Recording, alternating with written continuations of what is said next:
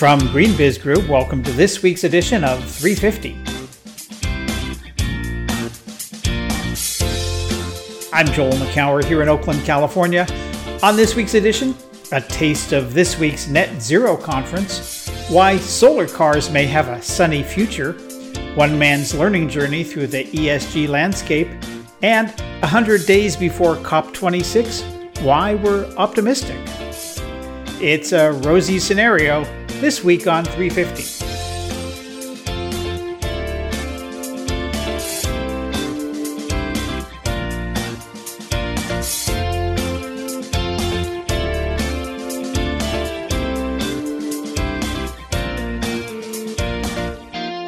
It's July 30th, 2021. Welcome to another episode of GreenBiz 350. Joining me from Midland Park, New Jersey is a midsummer's night dream herself, GreenBiz editorial director Heather Clancy. Hey, Heather. Very creative introduction. Hello, Joel. It's great to chat with you. It's lovely here in Midland Park, New Jersey, a typical New Jersey summer with lots of tomatoes and produce. Yeah.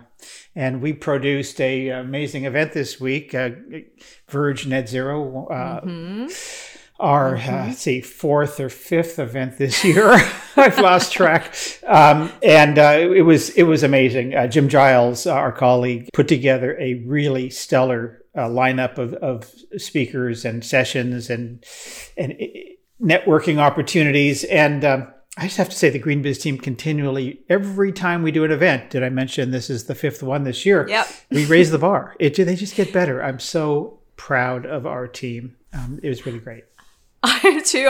I am in awe of the creativity of our production team because virtual events, we're all quite understandably getting a little bit leery of them, maybe leery too, but there were so many wonderful visual things that happened. Our conference director, Jim, was in all these places. I just started how did he get there? Where in the world is Jim Giles? Is kind of where it was. But it was just really effective and very engaging. So thank you, because I know we're all tired. And thank you for being so engaging. The audience was fantastic. Tons of wonderful chat. So yeah. Yeah, great. Well, that was part of the Week in Review, but let's get to the rest of the Week in Review.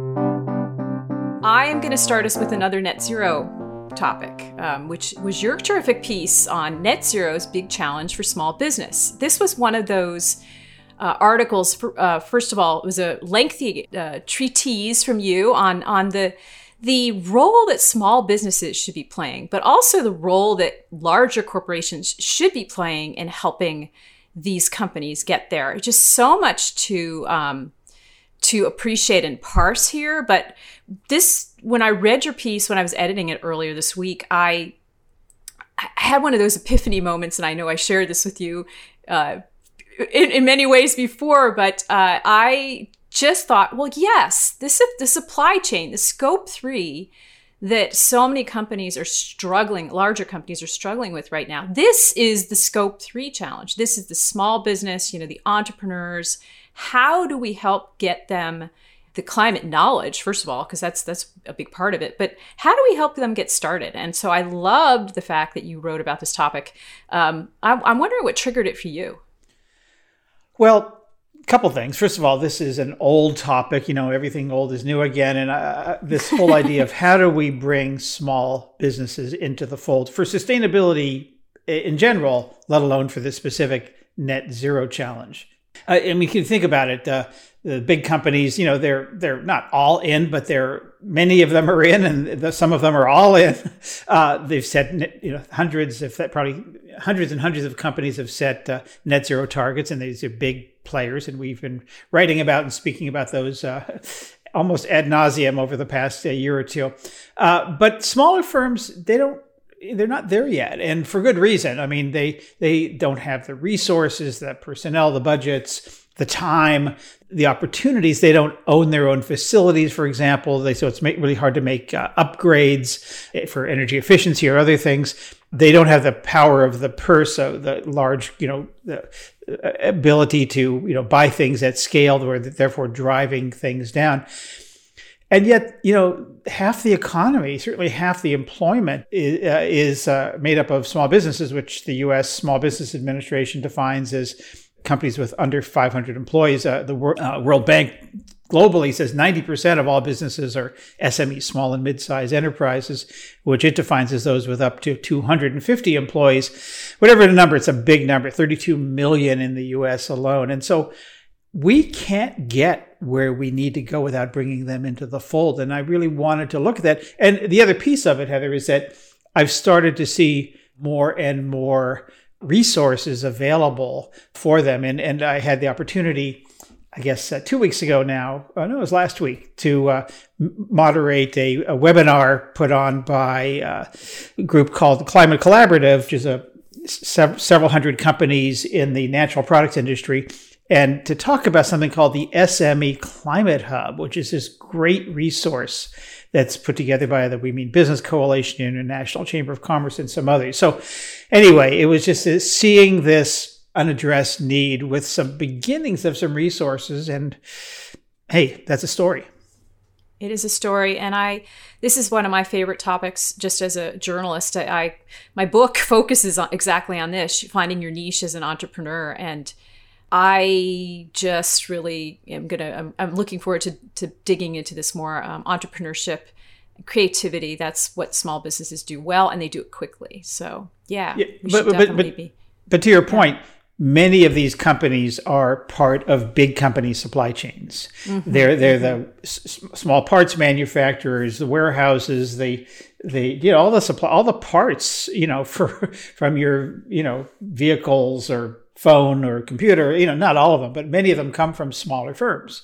And there's an opportunity here as big companies try to zero out their footprint and they're going to have to engage their suppliers. And a lot of those are these small firms. So at this webinar that I hosted, we had Salesforce, who we've talked about on this program a number of times, but specifically about their sustainability exhibit, which is something they put in their procurement contracts, every procurement contract for their thousands of suppliers going forward, saying that they're going to requiring suppliers to set a science-based goal and do a number of other things or face some financial penalties. And so that's more of a stick, although there's also a number of carrots that Salesforce has created in terms of some open source resources that they've made available to their small businesses and to every small business to do these, to actually execute on some of these things from the small business perspective. Anyway, we don't spend enough time talking to small businesses. That's hasn't been our bread and butter as a company. We work with some of the world's biggest companies, but I just think this is a lost opportunity for all of us, and we need to spend more time there. So I'll get off my small, mid-sized soapbox. Directive acknowledged. Well, okay, I'm going to turn the tables on you. And a really interesting story that you did this week, Heather, about reusable wine bottles. So before we get into the story, I just wanted to know, what were you thinking? What were you drinking? What was I drinking? Why did you take this story on? It doesn't feel like the typical Heather Clancy tech-focused, story. What drove you to do this? Okay, well, there is an element of tech to this, but what was I thinking about? Well, I have covered quite a bit of the reusable packaging component of the circular economy processes that we've been exploring, of course, for many years now. I want to say many years. It's actually I'm thinking at least 5 or 6 years we've been talking about the circular economy, probably more. But anyway, what triggered this for me was there was a startup in the New York City area called Fresh Bowl. Okay, so they have been piloting salads in reusable glass containers, and they were doing this in the New York area. Small business, trying something new, doing pretty well, and then boom, COVID hit. Right, so this company had also sort of been thinking about what other things can we put into reusable containers. And then they had been already exploring the idea of wine. So there are, probably as a Californian, you don't realize this because you drink California wines, but there are quite a few New York vineyards in the Hudson Valley, on the tip of Long Island.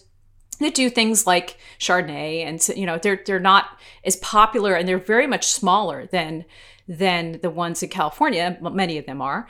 And so they started working with some of the vineyards to pilot basically the idea of a reusable wine bottle. So people drink a bottle of wine, then what do? They toss the wine bottle into their recycling bin, where it may or may not get handled. The bottle, as it turns out, is the single biggest contributor of the industry footprint. There's about 4.3 billion of them that circulate in the US every year. And we don't really know what happens to them. Only 1/3 of what Americans throw away actually gets really recycled. In glass, we don't really know how much glass is recycled. So anyway, so that's sort of the backstory. But this company, Good Goods, that's what they call themselves now in this particular iteration, as well as a distributor, Gotham Project. Gotham Project is a company that represents a number of vineyards in New York again, but also in France. They import some. And they have been testing cask wine, so wine on tap. And they also, at the same time during the pandemic, thought, well, why not chest bottles? So that's the very long backstory. And why wine? Why was I interested? Well, I drink wine. So I just thought, well, lots of people drink wine. And, it's a good conversation. When you walk into a liquor store and you want to buy a bottle of wine, you often speak with the retailer owner. Unless you know a particular bottle, you might go up and ask, why should I buy this bottle? And now these retailers have a different talking point. So there's a small number of them in the New York area, and in some other states like New Jersey, Massachusetts, are going to be in Vermont, and so forth. But yeah.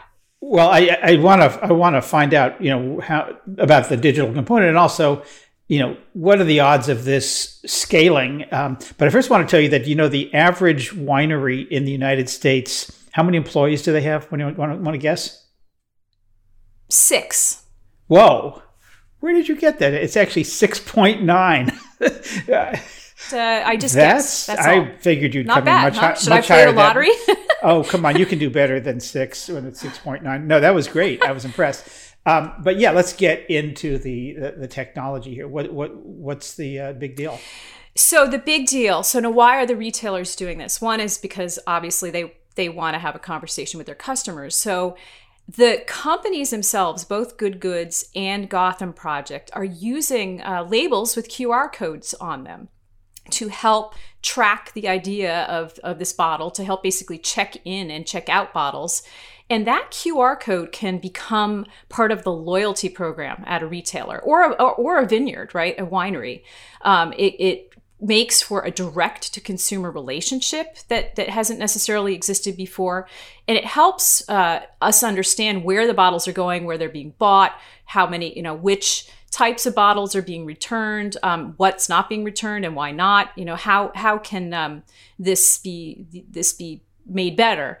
And the QR code, which many of us, if you've gone to a restaurant recently, it became incredibly popular again during COVID-19 because people didn't want to have paper menus. So this technology that's been out there for a very long time that kind of wasn't really catching on, all of a sudden really did catch on. So that component really lets them gather the information they need quickly to figure out whether this is working or not. So, they're small, they're niche projects. Maybe they'll stay niche. I don't know, but I just love the fact that they're trying this out. And I love the fact that it's small vineyards that are participating.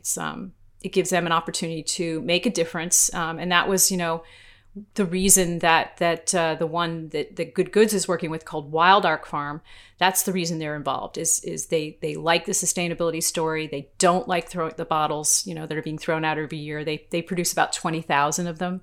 So anyway, not a normal Heather story. I just thought it was a cool venture. Yeah, it is cool. Well, speaking of cool, and something you don't want to be engaging in it right after you've had wine from reusable bottles. Unless it's autonomous. Yeah, unless it's autonomous or cars. And this is a piece that we ran this week by Liz Morrison, our mobility analyst, about a company, a German company called Sono, S-O-N-O, or Sono Motors, that's making a solar car that all right, before you start laughing and get up, get yourself off the floor and rolling around, this is actually a pretty interesting vehicle that MarketWatch said is giving Tesla a run for its money, at least in terms of the cash pre-orders. And this is something that could go public soon. So this is a car. It's sold in Europe, available right now in Europe, or becoming available.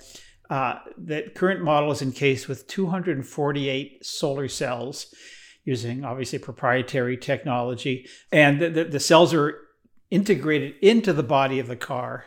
The range is about 190 miles per charge. And what's interesting is that the company, the base price is $30,000 price to sell, and they've gotten 13,000 pre-orders, over almost $3 billion worth of pre-orders, primarily in Europe, it's it's one of those things that before you hear the sound of it and it's like, yeah, right, but you start to look at what they're doing and the technology. Cobalt, nickel, manganese free battery, which it's called lithium ion phosphate battery, which you can read about. It's pretty interesting, don't you think? I do. I thought it was interesting. It looks like it's a pretty, like the pictures. I was trying to figure out when I was staring at the picture, going, okay, where are the cells? I couldn't really figure it out myself. But 100. I think one of the challenges, although in the US for it, would be the range, right? It's like 190 miles per charge. Not shabby for the first It's not first shabby generation. for a first generation. And what does that mean? Like when you're driving, like it stands to reason that as you're driving, if you're on a long road trip, there's sun shining, hopefully, and like you could be charging while you're driving. I don't actually have any idea if you can do that. I don't know if it has to be actually charged in a stationary or off mode. I have no idea, but I suspect it is because the battery has what's called bidirectional charging, which is so many EVs these days do, which means it can both take power off the grid, but also feed power into the grid.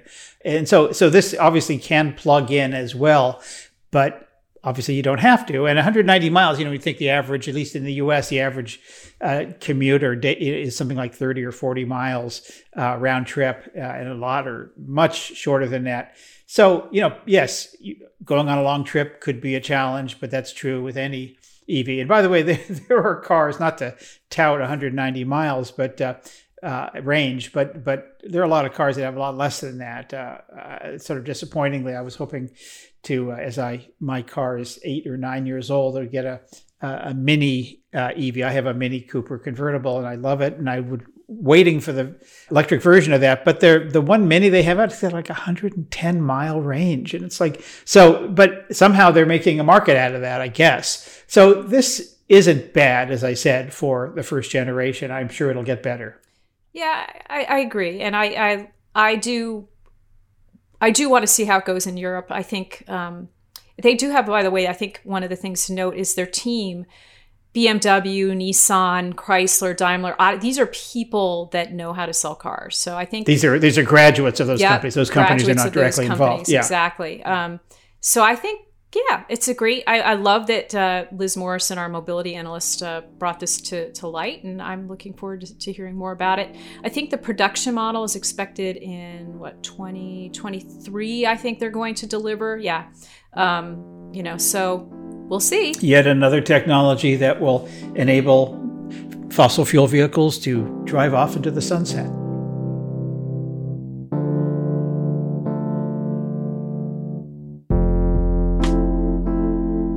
Another story we ran this week was the debut piece by one of our colleagues, Grant Harrison, who's been at GreenBiz for about 3 years, but who this month ascended to become our first green finance and ESG analyst. And he introduced himself with a piece called My ESG Learning Journey, reporting on how he spent the months leading up to his new assignment. Grant joins me now. Hey, Grant. Hey, Joel. It's great to be here. You have a little bit of history with this podcast. I do, yeah. Tying the full circle, discovered GreenBiz 3.5 years ago while pacing in small circles in the city of Oxford, looking for what to do after grad school. heard your voice here on GreenBiz 350. So it's fantastic to join you.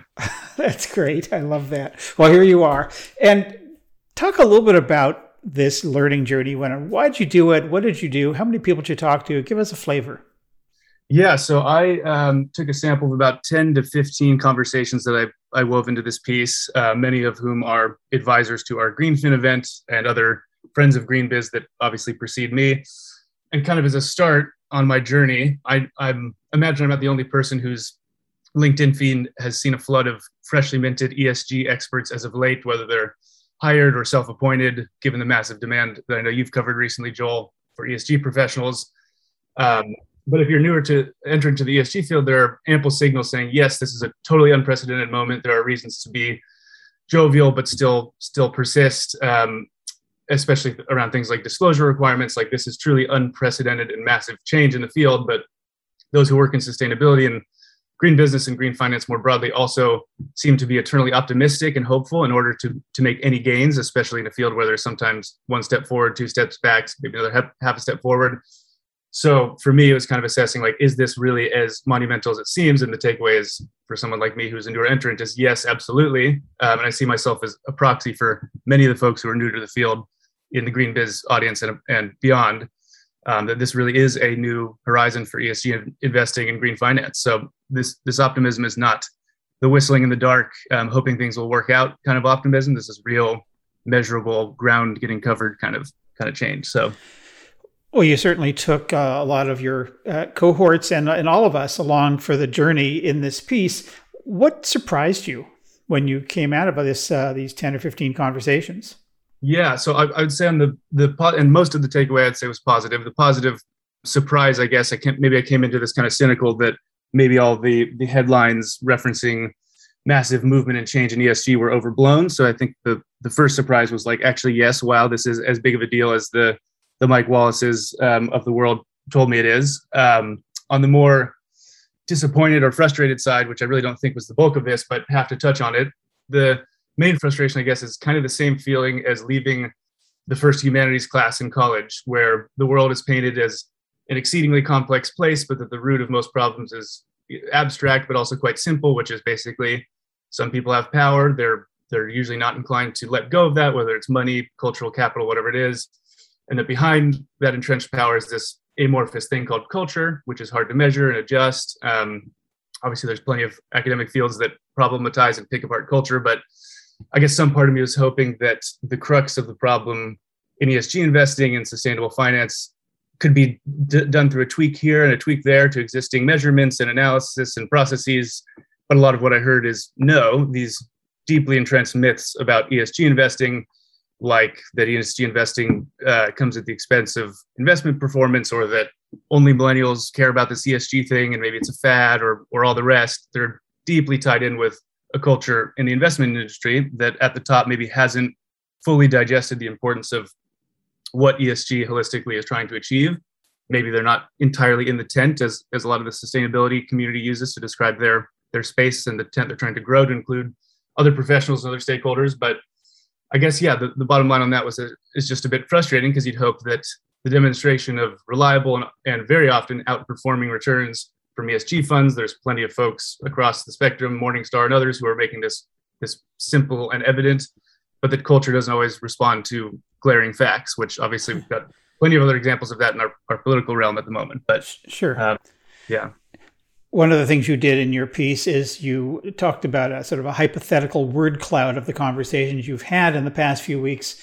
One of the terms that you said would show up in large type is Groundhog Day, which I don't think would be a surprise to too many people who have been in the ESG field for more than a minute. But one of the other ones was snake oil, and that kind of jumped out at me, so to speak. Why is snake oil sort of a recurring theme in the conversations you had? Yeah, good question. I would say in the aforementioned word cloud, Groundhog Day would be slightly larger than snake oil, but still a persistent thread. But yeah, for snake oil, I was kind of surprised to hear that myself, actually. But I guess it's not a total surprise that when there's a white hot market for anything, snake oil purveyors smell opportunity and chase it. So I didn't dig too deep into who exactly is making the snake oil and what they're making it out of.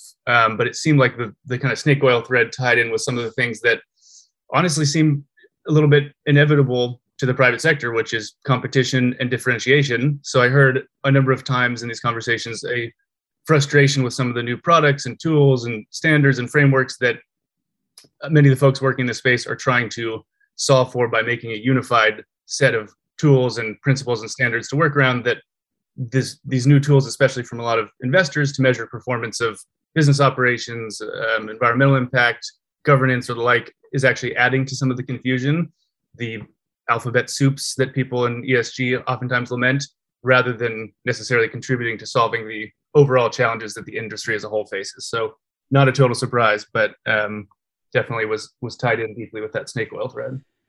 So you're on your journey now within GreenBiz to you're going to be building Greenfin 22 coming up next June. We're locking down the dates and the place, but it looks like it's going to be in a very large East Coast city known as a financial hub, and in that neighborhood near that financial hub. So stay tuned for that.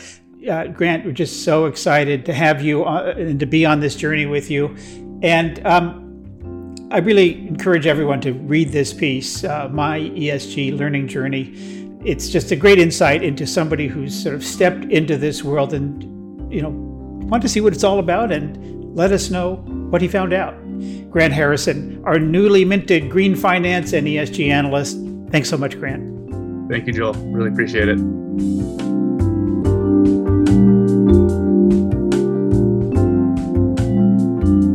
It's that time of year again, Earth Overshoot Day, the date in the calendar year when humans exceed their annual budget of natural capital, took place on July 29th. But this year, the Global Footprint Network, the organization behind Earth Overshoot Day, is taking things a bit further. We're now at about 100 days until COP26 begins in Glasgow, Scotland, and this week, Global Footprint Network, along with Drawdown and the Scottish Environmental Protection Agency, launched 100 Days of Possibility. The goal to showcase that change is possible and that our own actions are essential for our own thriving. To learn more, I dialed up Matthijs Vakernagel, the president of Global Footprint Network. Hey, Matthijs. Hi, Joel. Thanks for having me. It's always a pleasure. So, for an organization that often has a kind of a dour message, this seems pretty, positive. Why the optimism? We're just engineers looking at the world. We describe the world how it is. It's a spaceship Earth that regenerates biomass, and then we can compare how much we use compared to how much we have. And then we also know it's possible to do much better. So that's why we're looking at the 100 Days of Possibility, what possibilities that already exist. Because I think the biggest misconception we are facing is that we should wait until we have an agreement, while in reality, we are entering a storm of climate change and resource constraints, and not preparing our own boats is just insanity. So what's going to happen with these 100 days?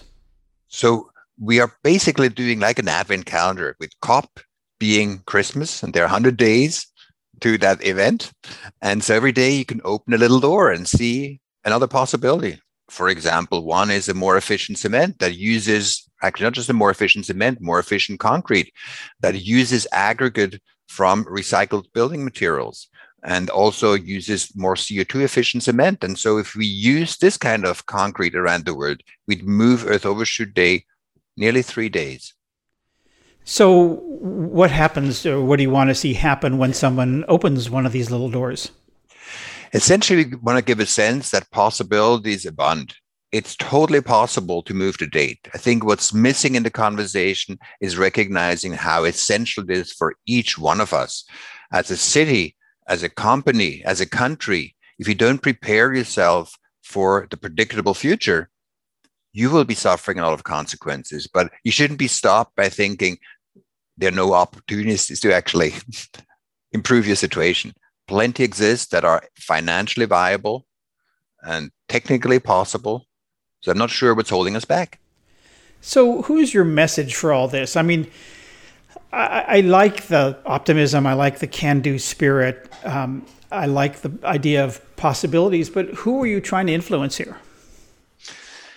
I mean, in the end, all of us are decision makers as individuals, I mean, we are our own household, whether we run a city, whether we're in a city council, whether we run a company, we are part of a company. In the end, the question is, are we in the game or are we just watching? And all of us are in the game. And I think it's kind of this mind shift to recognize it's not about waiting for the others to act, but rather let's prepare ourselves. Because if we are ready, it's like with COVID, if we prepare ourselves, if we protect ourselves, it's better for everybody. And particularly, it's better for ourselves. So you want people to be building the boat to be able to survive this storm. Talk a little bit about what that boat wants to look like. We both live in Oakland. And so the question for Oakland is not how nice can Oakland be for the world, but how do we get Oakland ready for the world we can predict? And the world we can predict is one that will operate within very few decades without fossil fuels. And it also will live in more extreme weather. So as we build infrastructure today, the question becomes, is this infrastructure that will serve us? Or is it infrastructure that will become less useful? So whether you're, for example, a house owner, having a house that is super energy efficient, that doesn't depend on fossil fuels, that's going to be a much more valuable house. If you continue to expand the highway infrastructure, we invest in aspects, in assets that will be less valuable in the future. Do you worry at all that there's the sort of an unintended consequence could be sort of a bunker mentality where people say, okay, storm is coming, I'm gonna hunker down, take care of myself, and that's all I really care about? I mean, there's always this danger, but on some level, if you don't see yourself in the game and it's actually necessary for yourself as well, we will not see the action that is necessary. But luckily, most actions necessary, for example, for an Oakland to prepare itself for the future we can anticipate, also will significantly reduce resource demand on the planet. Resource security is becoming a key factor for long-term success. And that's good for you, and it's good for the world. So how does this all roll up to COP in the first week of November? What do you want to see happen at COP that may have been informed by the 100 days of possibility? International cooperation is incredibly important to set common goals and learn from each other and recognize that we have a challenge. But in the end, it's up to us to take action. So I think the worst outcome for COP would be that people think we just have to wait for COP and COP will bring the miracle answer for us all, and then we may start to act.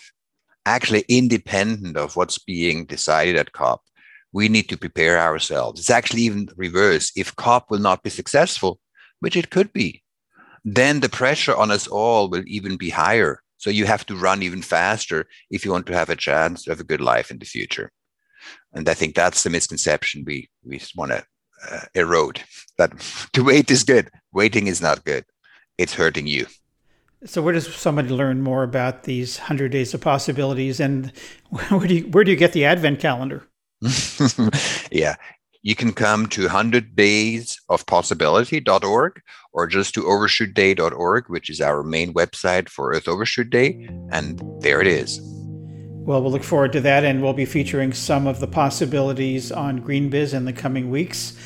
Matthijs Wackernagel is the president of the Global Footprint Network here in Oakland, California. Thanks so much, Matthijs. Thank you, Joel. It's a pleasure.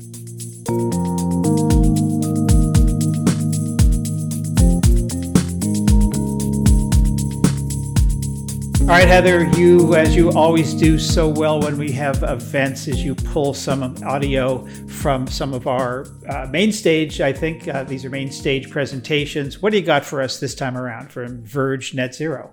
These are all main stage presentations, yes.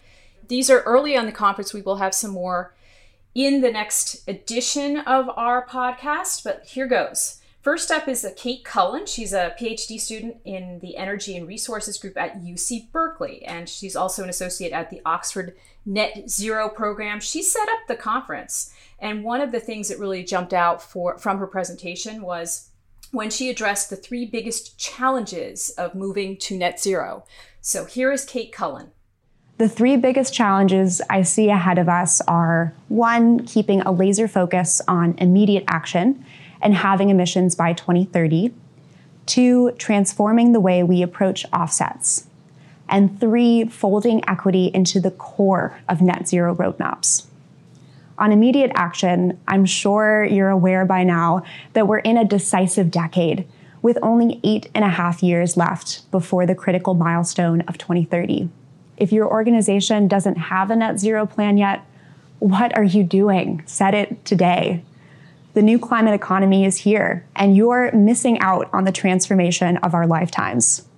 And if you have a plan, this is the moment today to strengthen it and take stronger action to ensure you're gaining the full benefits of being a front runner and accelerating that ambition loop for everyone's benefit. Moving to the offsetting challenge. This is one of the largest technological and governance challenges that we face. In our research, we found that only 53 out of the nearly 4,000 entities that we surveyed plan to reach net zero without the use of offsets. Only 127 entities have set some form of condition on the offsets they plan to use. This is a clear alarm bell that we need more transparency on the planned use of offsets, as well as rigor in our approach. Drawing from the Oxford Principles for Net Zero Aligned Offsetting, we know that offsets first and foremost must be used sparingly. But when they are used for the hardest to abate emissions, they must be additional, scientifically verified, and increasingly becoming permanent. Now to the equity challenge. What does it mean to operationalize equity, to set a target, quote, in light of equity, as the Paris Agreement says? Today, it's rare to see an entity grapple with their historic responsibility and set a pledge that represents a fair share of emissions reductions and use of removals. It's also rare to see funding and planning for a just transition actually included in a net zero plan. We don't have a shared definition of what equity means on all scales in a net zero pledge. And we have very few real-world models to build this definition from. This is why I'm leading an Oxford-Berkeley research group to do a deep dive on this question, and I would love to hear from you to discuss further. And next up is Debbie Raffel. She's the director of the San Francisco Department of the Environment. Great! It was a great presentation. It included a induction cooking demonstration, which came out of nowhere, but it was greatly appreciated. But she spent the bulk of the time talking about the City of San Francisco's climate action strategy, which I love how she really focused on something that everyone can do. So here's Debbie Raffel. Everyone has to understand what their role is in achieving carbon reductions. And we can't speak in very wonky terms. We need language that people can relate to. So we have summarized our climate action strategy in 4 words: 0, 80, 100 roots. 0, 80, 100 roots. 0, that's zero waste to landfill or incineration, and 0 toxics, so we can have a circular economy. 80% of trips in sustainable modes, that's low carbon transportation, getting out of your car, onto transit, riding a bike, or walking. 100% renewable energy. That's not just having renewable electricity, but that's getting off of all fossil fuels, getting off of diesel, gasoline, and natural gas. I like to say that 0, 80, 100, that's how we do less bad in the world. But roots is how we heal the planet. Because right now there's too much carbon in the air. We need to pull carbon dioxide out. And the way we do that is by supporting biodiversity, by planting trees, by helping our parks prosper, and by taking our compost and putting it on agricultural and rangeland to heal the soils. So 0, 80, 100 roots, that is our climate action strategy. That is something that everyone can do. I also love that we continue to include youth activists on our main stage, and this time was no exception. And I wanted to flag a part of the conversation from Net Zero Hour that focused on advice for businesses by youth activists. So here you hear from Nadia Nazar. She's the co-executive director of Zero Hour, and Lorena Sosa, director of operations with Zero Hour. Both of them offer some advice on how businesses should be handling and interacting with youth and what they can do to really get a move on when it comes to net zero. I think it's really important to acknowledge that a lot of corporations are even the cause of this crisis and have been constantly emitting fossil fuels, playing into the causes of this crisis. And not only that, but sharing perhaps like misinformation or not boosting information about climate change and other social justice issues, but kind of censoring that content and that information that's educating people all around the world. And so I really think that businesses need to listen to people, listen to Indigenous organizers, Black organizers, those who are in the movement working, and really see what they can do, connect with communities and make sure you're not like taking advantage of people. We have a term that we use like greenwashing or youth washing, where you try to use young people to kind of market that you're sustainable when you're really not. So, really making sure that you're meeting those sustainable requirements. How are you not only like stopping to like pollute and stopping to contribute to the crisis, but what are you doing to actually help the movement that's trying to solve this issue in time? I would definitely say that if you're a corporation watching this, you need to start investing in research and development. Within our public sector, we only invest $22 billion a year, which is a very small fraction compared to the $600 billion that we spend in military spending. And you also really need to start listening to those that work for you. Of course, you have your exec board, that's important, right? But you need to start listening to your workers and their experiences within the workforce, especially if you're a group that like a large sustainable corporation. Your values really need to be centered towards justice at the moment. And by the way, that session was expertly facilitated by our colleague, GreenBiz senior editor, Deanna Anderson. Absolutely, indeed. I have one more clip, and it is from Lucas Joppa, the Chief Environmental Officer with Microsoft. And he was in interview with Akshat Rati, the great reporter at Bloomberg. I've read his column for many years, and I was excited to see him doing this moderation. So Lucas had a lot of very intriguing and thought-provoking comments to make. And here he talks about the difference between avoided emissions and carbon removal and why it really matters for achieving net zero. So here's Lucas Joppa. We don't have a shared definition of what net zero means at the organizational versus the global level. And part of it is because of this difference between avoided emissions and carbon removal. And so because we don't have that shared definition of what net zero means, it means that we have dysfunctional markets as well. And you mentioned somebody would go and buy a carbon offset and use that to zero out their carbon ledger of their organization's carbon books. And the thing is that not all offsets are created equal. Not all avoided emissions offsets are created equal. And paying somebody to not emit carbon is not the same as removing carbon. But they are sold as the same asset. And that's a problem because it's cheaper to pay somebody not to do something generally than it is to pay somebody to do something.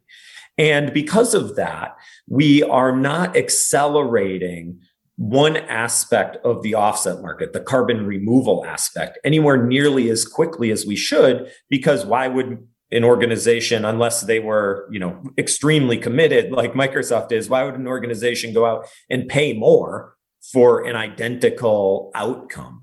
And that is one of the biggest things that I think that we have to work our way through, is to differentiate the pricing on the asset that's actually being accredited or sold in the quote unquote carbon offset markets. Well, thanks for those, Heather. And as always, we'll be posting full videos of those sessions on greenbiz.com in the next couple of weeks. And that's our 350 podcast for this week. Go to greenbiz.com/350 to learn more about the organization's stories and events we mentioned. While you're there, check out our free e-newsletters. We publish 7 of them every week. Go to greenbiz.com/newsletters to learn more about them. We love your comments, your questions, your tips. You can hit us up at 350@greenbiz.com. Heather and I will be back next week with another edition of Green Biz 350. Until then, from all of us here at Green Biz Group, I'm Joel McCower. Thanks so much for tuning in.